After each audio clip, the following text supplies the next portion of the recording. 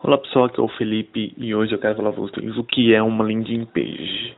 Bom, todo mundo sabe que um dos principais pontos de um negócio digital ou em qualquer outro negócio é conseguir clientes, né? E, e qual é a maneira de fazer isso online? Dentre as características existentes, todo negócio digital bem sucedido é a criação de uma landing page ou página de captura, ou também chamada de página de destino. Mas que diabos é isso, Felipe? Uma página de destino é definida como qualquer outra página por onde o visitante entra no seu site. Portanto, pode ser a sua homepage. Nos Estados Unidos, eles utilizam o conceito de que o visitante aterrissa dentro daquela página. Por isso, utiliza o termo landing, que significa aterrissar. A homepage não é a única coisa que forma dentro de um site. Então, você não tem só uma homepage dentro do site. Você tem notícias, artigos, posts recentes e aí por diante.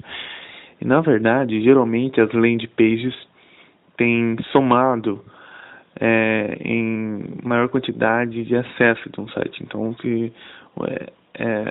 o número de acesso de um site, juntando tudo, o número de entrada fica para a landing page. Então, se uma pessoa fazer uma busca no Google, fazer uma busca em qualquer outro navegador aí, no Yahoo, no Bing, em dispositivos buscadores da vida. Então isso é fácil de entender, pois a maioria das vezes, quando procuramos por algum termo, o resultado do Google já indica uma página específica. Então a home tem de ser o ponto de partida para a busca do conteúdo do site, que estão nas landing page, com a resposta.